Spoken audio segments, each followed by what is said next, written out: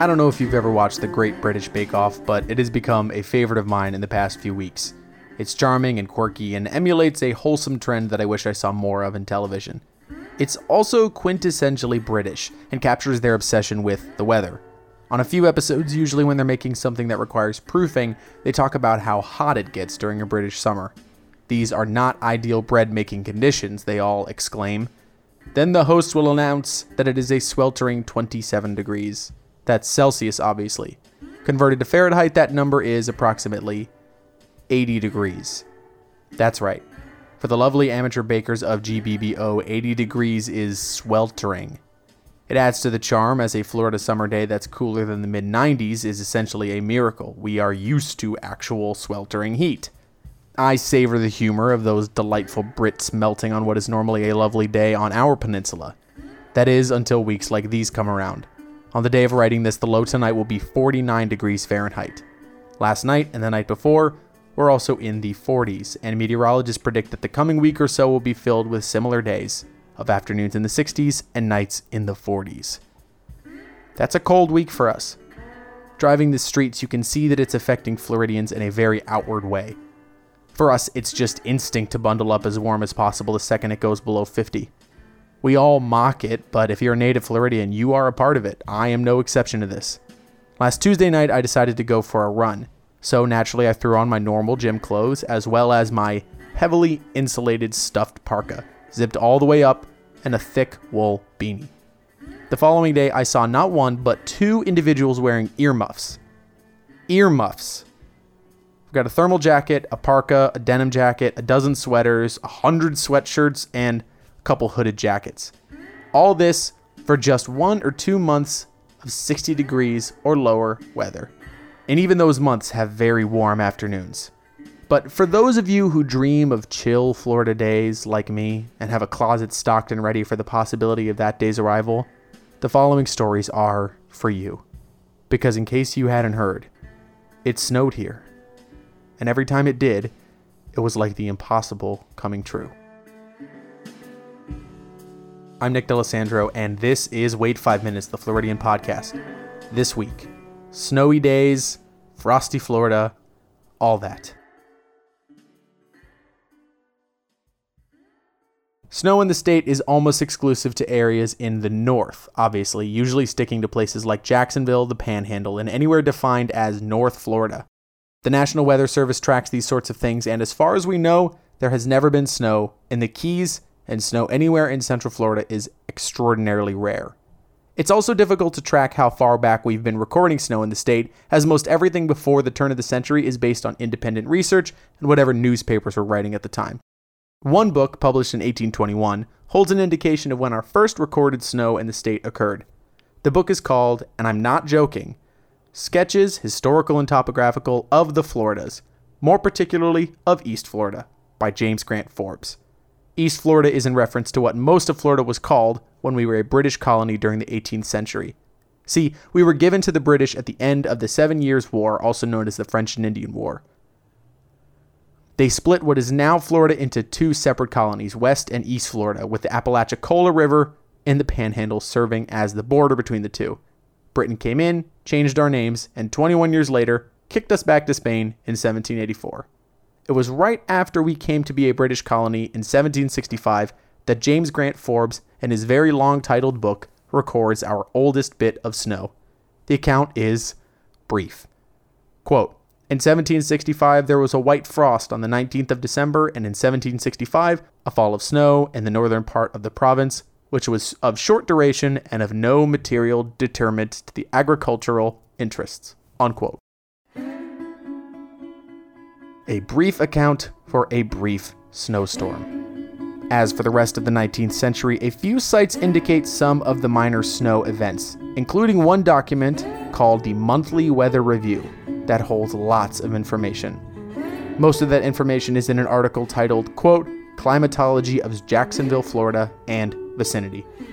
It is dated for publication on January 31st, 1908. It is a comically precise listing of all of the precipitation and temperature and weather events for the city of Jacksonville for every month of the year, from 1829 to 1907. It's the sort of extensive analog data collection that shocks the digitally oriented mind. Nowadays, information like that could just sit in a computer bank, but this is a complicated graph with every little number in it. It does provide a significant piece of information about temperature, however. Specifically, during this almost 80-year period, the highest Fahrenheit temperature in the month of December was 35. The low, 8 degrees Fahrenheit in December of 1835. This, you'll remember, was the first great freeze that nearly destroyed the citrus industry in Florida. The major freezes later in 1894 and 1895 are noted in this as well, saying that after the freezes, quote, all fruit trees were killed to the ground, unquote. For more on that, check out my 2-part series about the Indian River Fruit Company. I hope you don't mind that little self-plug. The document goes on to detail different accounts of various weather conditions like tornadoes and hurricanes, massive freezes, the odd earthquake, and of course, snow and sleet. The details here, however, are fleeting and are about as close as we'll get to seeing how much snow hit us before the turn of the century. It's very brief.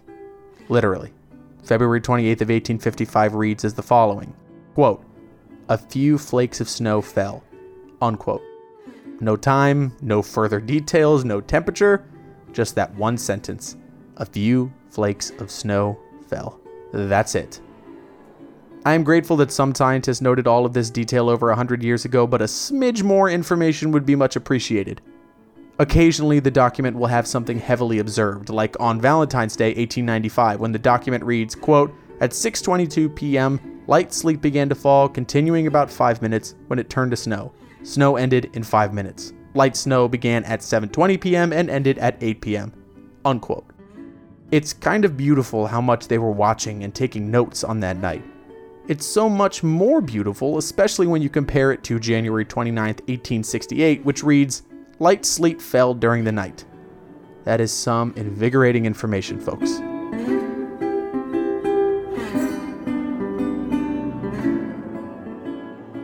One day was particularly magic, however, and the record notes it in extreme detail. The entire country, mostly in the south, was facing a freeze over a couple of days. It snowed here in Florida on the night of February 12, 1899, and it snowed a lot. By the morning of the 13th, the snow had stopped. The effects, however, remained. In some parts of the state, there was snow still on the ground, such as 2 inches in Jacksonville. One other such place was Tallahassee, our state capital. It had reached minus 2 degrees Fahrenheit overnight, which is still our state record and the only time we have ever gone below zero. Miami went below 30 degrees for the first time in history. Tallahassee had 1 inch of snow, its 3rd highest snow record, right behind those freezes in 1895. For northern cities, big snowy days like this are a burden, a challenge to overcome. For the residents of Tallahassee, on this record-setting day, one thing was on their mind: snowballs. According to several accounts found in the Tallahassee Democrat, kids were thrilled to be out of school so that they could play and throw snowballs. One resident said that nearly all of the Capitol building's windows were shattered by snowballs that day, and it wasn't just the kids. One picture, probably the most charming photo I've seen in years, was taken on the morning of on the steps of the Capitol building. A group of what appears to be 5 adult individuals, 3 men, 1 woman, and a 5th person obscured in the background, are just destroying each other with snowballs. I'm not kidding. One man has his back to us because he is hurling a snowball at his friend as hard as he can, and his friend is flinching as this massive explosion of snow erupts around him. To the left of the image is another man, his arm in mid-throw with this huge smile on his face as he's about to deck the first guy. Behind him, a woman seemingly dodging an incoming attack. Partially obscured, someone is on their knees, building up a projectile. The joy in this image is stunning, and despite its cold subject, it just radiates warmth. Truly, Floridians grinning from a snowy landscape is a joy every single time. Almost 80 years after this major snowstorm hit us, it hit again, but much, much further south. I mean much, much further south, and the pictures here are spectacular. Tampa, Orlando, and Miami all experienced freezing weather, icy conditions, and, like a miracle, snow. There are photos from Orlando, tons of them, showing kids writing on windshields. One is of a little kid in Longwood, just a 5-minute drive from my own hometown, and her snowman.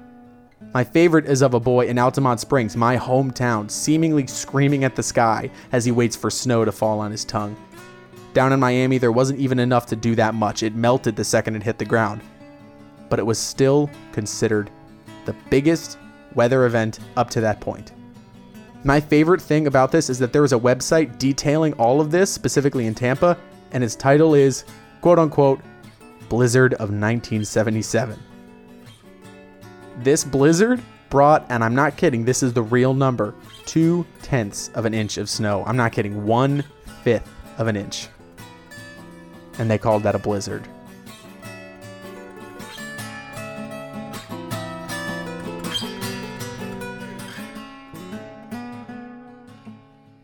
There will never be anything quite like that first snow in Central Florida, or those magic freezes near the turn of the century that turned the city of Tallahassee into a snowball war zone for young and old alike. It's startling how the frost and snow can change the state just that quickly, and occasionally for the worst. Many historians note that several freezes in the 1980s, specifically the Christmas Day freeze in 1989, led to the Florida we know today, and not in a good way. Lake County, northeast of Orlando, lost 117,000 acres of citrus groves due to the frost. This land was sold to developers, and the county doubled in population in 20 years. It was devastating to Lake County farmers who had previously been the number 2 developers of citrus in the state. But Central Florida was becoming a genuine metro, and residents needed all the space they could get. It's a grim story compared to those magical days 90 years prior on the Capitol steps. We all know how easily we are impacted by our hot and humid weather, but we rarely consider the snow or the cold or the chill or the frost. It's so rare, such an unprecedented threat, and we never see it coming.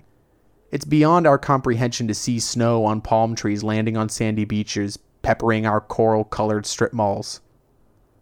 Though that cold can be out of character, or at least seem out of character, by some definition it's actually supremely in character, because it's unpredictable. It's beyond our limits, and it reminds us that no matter how certain we are, there will always be things we can never see coming. The residents of Jacksonville saw how true that was 160 years ago on August 28th, 1859. That evening, a pink-tinted red sensation appeared in the sky. Now, if you've seen a vibrant Florida sunset, I'm sure you've seen something similar with beautiful, saturated light flashing along the horizon, but our friends at the Monthly Weather Review saw something else. The Aurora Borealis. This phenomenon is typically seen closer to the poles, and it is caused by charged particles from the sun colliding with gases inside of our atmosphere.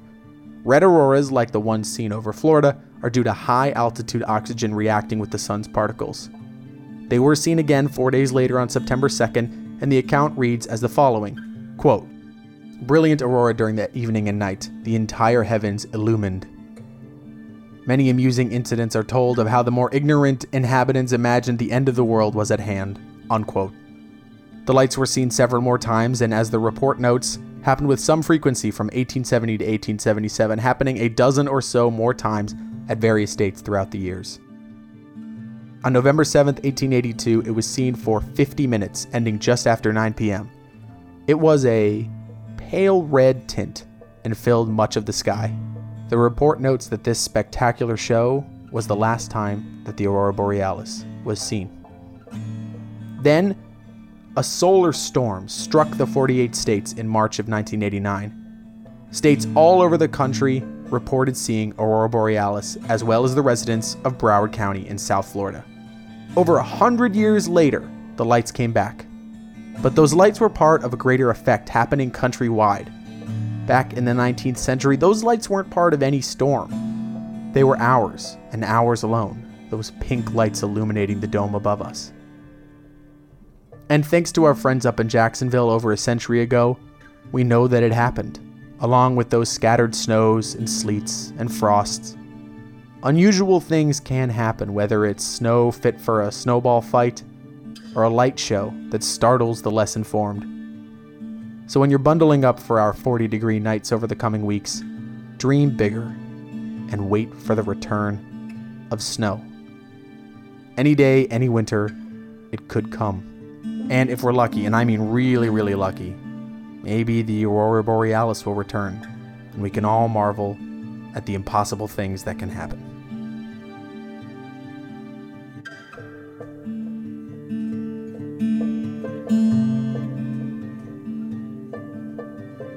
Thank you all so much for listening to Wait 5 Minutes. I hope you really enjoyed this episode. It was so much fun to make, and I'm very, very excited for the episodes coming up. Next week, we're going to do a profile about the grandmother of modern Florida herself, Marjory Stoneman Douglas. We're going to talk about her books. We're going to talk about her history. We're going to talk about the woman herself. I hope that you tune in.